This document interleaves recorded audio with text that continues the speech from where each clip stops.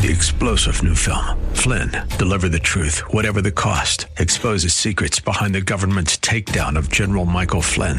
Flynn knew what the intel world had been up to. He ordered the first audit of the use of contractors. This set off alarm bells. He told the truth. He was the most dangerous person for Donald Trump to hire. They had to get rid of Flynn. Flynn, deliver the truth, whatever the cost. Available now. Watch it today. Go to salemnow.com. salemnow.com. The Bruce Hooley Show podcast is brought to you by HemisphereCoffeeRoasters.com. Creating jobs and restoring dignity one cup at a time. Good coffee doing good. Learn more at HemisphereCoffeeRoasters.com.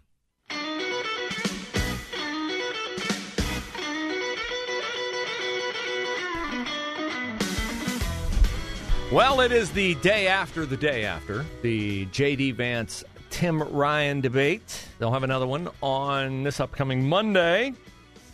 Second debate's always interesting because if either candidate had something he wanted to say and he didn't say it, they will get a chance to say it the second time. It will not be seen statewide. It will be seen in the Mahoning Valley, which is where Tim Ryan has been the congressional representative for the last 20 years. This, of course, led to J.D. Vance's memorable line the other night that 50,000 fewer jobs exist in the Mahoning Valley now than they did when Tim Ryan began serving, quote unquote, in Congress. Tim Ryan represents a congressional district that has lost 50,000 jobs just in his time in office. Those of us who create jobs know what it's like when you have bad policies, and we know what it's like when you have good policies. I'd like Tim Ryan to lecture me on my business background a little bit less and maybe explain why the guy who's the biggest fighter of China had his own congressional district lose tens of thousands of good manufacturing jobs to China just in your time in public service. Can I answer that? Now, there is no answer for that. And Tim Ryan's answer to that on jobs leaving and inflation eating into your budget and everything is to blame someone else or whine about the fact that we need to assign blame at all. This is the advantage that a first-time candidate like Vance has on every incumbent who is running for any office, or anyone like Ryan who has served for an extended period of time and now wants to move up.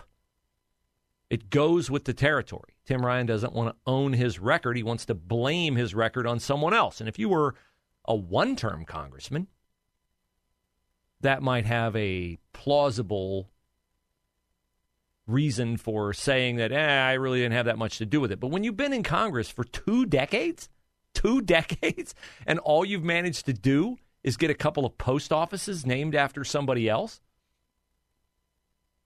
well, that's a problem because your record is your record. And what has happened in the Mahoning Valley over that time cannot be denied. It's not the manufacturing base that it used to be. And so for Tim Ryan to talk about how he's a working man's candidate, 50,000 fewer jobs? We don't need that kind of candidate. We certainly don't need that kind of candidate in the Senate where you can rest on your laurels and not have to worry about running for re-election every 6 years. So that, to me, is an indefensible point. But here's the thing with the Tim Ryan, J.D. Vance race. And it's the same thing with the Blake Masters race against Mark Kelly in Arizona, the same thing with the Dr. Oz race against John Fetterman in Pennsylvania. What is going on will not be truly known until the election results are in. Because every characterization that you read of those races and others, Nevada, Georgia, is tainted by the prism of those people reporting it. I took note of the Cleveland Plain Dealer's breakdown of the debate. And having worked at the Plain Dealer for 18 years, knowing the politics of the people on staff up there, it's amusing and also aggravating to me to read through this account of the Vance-Ryan debate on Monday night and see how the PD slips in these little not-so-veiled shots at the Republican candidate trying to minimize the damage that Vance did to Ryan's lies, the way he exposed them, and also the way that the Plain Dealer tries to hide Ryan's lack of performance in his 2 decades in Congress. Here's an example. The Plain Dealer writes, Ryan, the Democratic congressman from Youngstown, said Vance is too politically extreme to fit in Ohio's history of electing relatively moderate Republicans. Does Ohio have a history of electing relatively moderate Republicans? Now, you could certainly say Rob Portman is a relatively moderate Republican, but I don't think you could say that Jim Jordan is a relatively moderate Republican. Okay? So what is this history of Ohio voted for Donald Trump twice? Would the Democrats agree with the characterization of Donald Trump as a relatively moderate Republican? Well, that's an inane line. Like J.D. Vance, this is the Plain Dealer's way of supporting Ryan's assertion that Vance is extreme because, Ohio always elects moderate Republicans. No, it doesn't. No, it doesn't. That's a lie. Then they break their story down into little bullet points so they have like a headline over part of the story. And their number one headline within the story is, Vance finally pivots, sort of. Now ask yourself, when you read a headline like Vance finally pivots, sort of, what does that tell you? Subconsciously, what is that telling you? That Vance, A, needed to pivot, 2, that he's late doing it, and 3, that he didn't really do it. So that headline is highly prejudicial to J.D. Vance, and they're talking about the election denialism.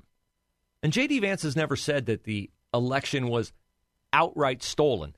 But a lot of people, and he might have used that language, but when I say it, if he said it, whenever a Republican says the election was stolen, we don't mean that Donald Trump actually got more votes than Joe Biden, and that through shenanigans in the counting, Donald Trump votes were not counted.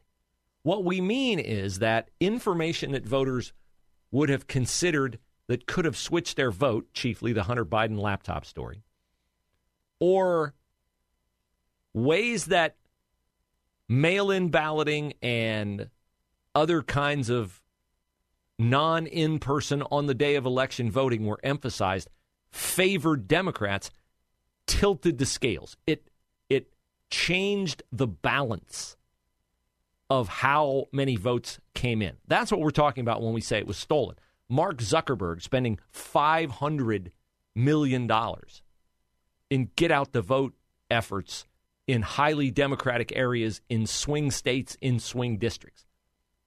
That's what we mean when we talk about the election being stolen. So they're saying Vance finally pivots, sort of, on election denialism. And then they say, while dodging on abortion, dodging, the use of the word dodging. How is J.D. Vance dodging on abortion? J.D. Vance says, I'm for life, except in cases where the mother's life is in jeopardy. That's pretty clear.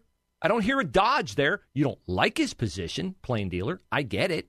You don't like his position. That's your freedom to not like it. Did Tim Ryan take a definitive position on abortion? No, here's what Tim Ryan does. He states a fact that is not a fact, and he hides behind that phony fact. He'll say, well, nobody's in favor of late-term abortion. Really? Nobody? Kathy Hochul's in favor of it in New York. Gavin Newsom's in favor of it in California. New Jersey's governor's in favor of it. Chuck Schumer's in favor of it. Nancy Pelosi, AOC, Ayanna Pressley. And all those people, and you, Tim Ryan, would vote for a national prohibition against stopping abortion at any point of pregnancy. When they say, well, you're so terrible, you're so awful, that you would not build in an exception in Ohio law for victims of rape and incest. And occasionally, a pro-life advocate will say, well, I'll tell you what. I'll agree right now to a law that anyone who's the victim of rape or incest can get an abortion in the first trimester. because we know they're a victim of incest. We know they're a victim of rape in the first trimester. We don't have to wait till the second trimester or the third trimester to figure that out. So in the first trimester, any victim of rape or incest can get an abortion in exchange for us taking care of that exception that you bang us on for not building into our policy. You have to say that no other abortions are allowed.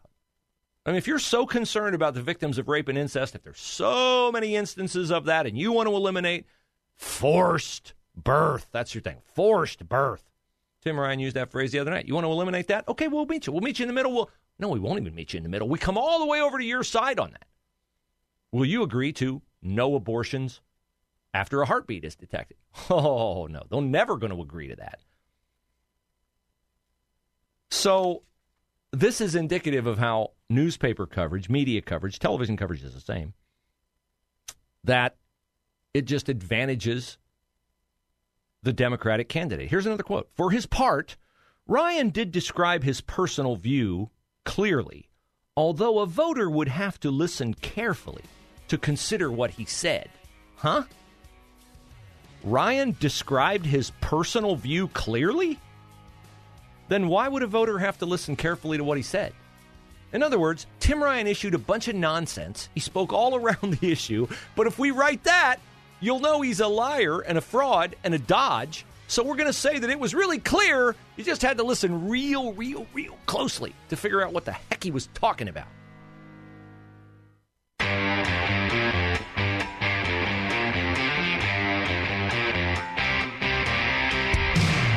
Today is the day that early voting starts here in Ohio. The election is November the 8th. So if you've registered and you want to vote, then do it. Now, I've said before that I would like voting to take place only on Election Day. That way you'd have to prioritize it. You'd have to show that it means something to you, that those who have served our country have fought for and earned the right for you to vote.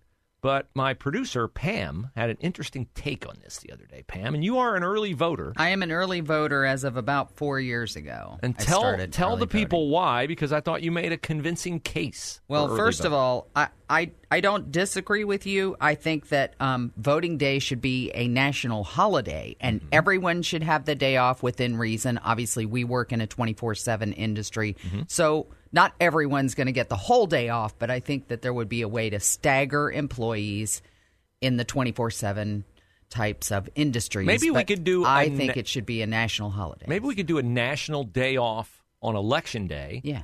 And not have a national holiday for Columbus Day or Indigenous Peoples Day. There you go. Can we do that? Right. There we go. But as far as why I personally started choosing to early vote, first of all, let me clarify that the folks that are in the military should have full access in some way, shape, or form. If it's a paper ballot, okay.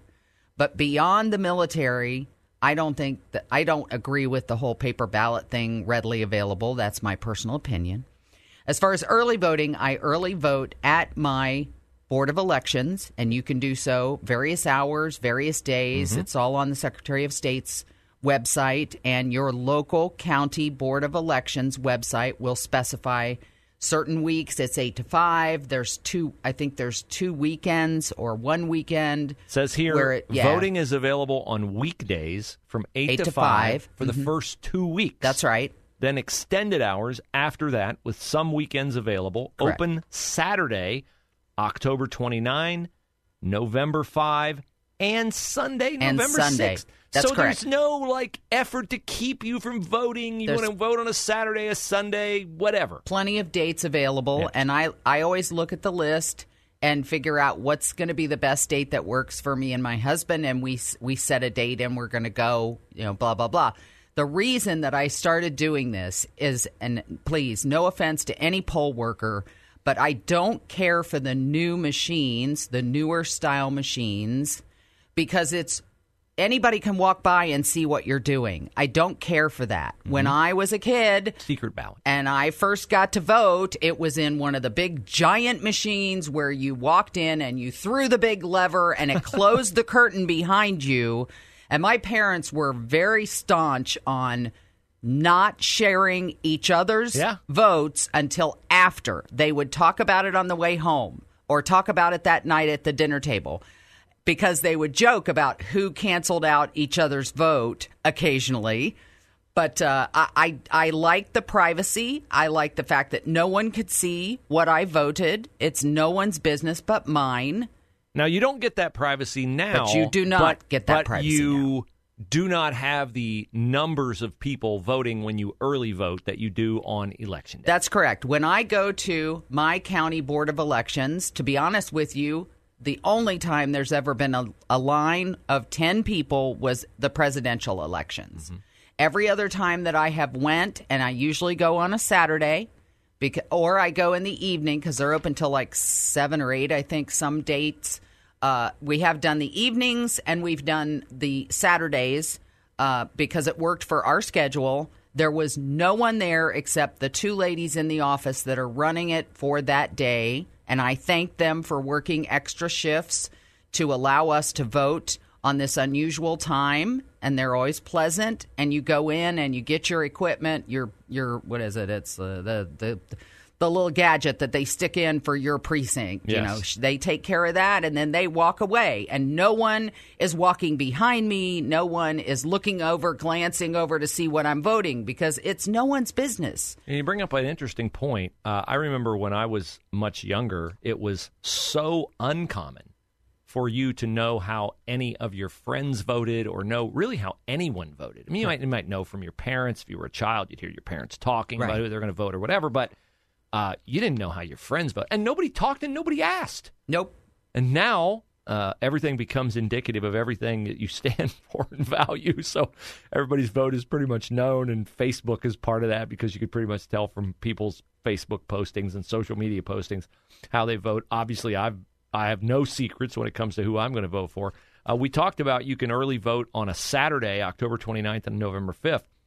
You can also vote the entire weekend prior to the November 8th election. You can vote Saturday, Sunday, and Monday, November the 7th. Monday is through 2 p.m., I believe, usually. No deadline given here. It says the deadline to get your absentee ballot postmarked, if you're planning to vote by mail, is November the 7th. Unless, of course, you're in Pennsylvania and they're afraid that Joe Biden's going to lose to Donald Trump, and then they'll just let you get your absentee ballot in if it's postmarked after the election, like they did in 2020. Yeah, the 7th is 8 a.m. to 2 p.m.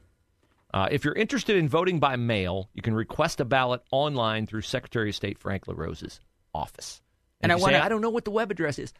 Use a search engine, Ohio Secretary of State's office. Boom, it'll pop right up. I want to mention absentee ballots. If you're going to return them personally, you have to deliver them to your county board of elections. You can't take them to your polling place on Election Day. Yeah. You do have to take it to your county board of elections. And again, the great Google will tell you where yours is if you're not familiar. Yes, that is right. So that's your rundown on the early voting, why you do it, why you may not like it, or why you may like it. And I thought Pam's reasons were very well founded. I like the excitement of voting on Election Day. I know that I will be up watching the returns on November the 8th. I'm very hopeful when I see the polls in Pennsylvania, in Arizona, in Georgia. Herschel Walker has not taken a hit in Georgia in the polls since the supposed revelation that he paid for an abortion. Again, I find that whole story to be really crazy in that the Democrats want to vilify Herschel Walker for doing what they say is an evil thing. It's an evil thing because Herschel Walker did it. He paid for an abortion. So vote for our guy who will make abortion unrestricted. There you go. Like, huh? What? What? Makes no sense. But of course it doesn't. It's a Democratic position. Speaking of Pennsylvania and John Fetterman, MSNBC did a sit-down interview with John Fetterman. It was the first. Their reporter has some interesting things to say. And boy, do other liberals not like it. 3-star General Michael J. Flynn, head of the Pentagon Intelligence Agency, knew all the government's dirty secrets. He was one of the most respected generals in the military. Flynn knew what the intel world had been up to. He understood its funding. He ordered the first audit of the use of contractors. This set off alarm bells. The explosive new documentary, Flynn, Deliver the Truth, Whatever the Cost, uncovers the facts behind this scandal. Flynn told the truth. He was the most dangerous person for Donald Trump to hire. I find out the worst enemy that I'm going to face in my life is right here in America. They took my assessment and they wanted me to change it. And I was like, I'm not changing it. They had to get rid of Flynn.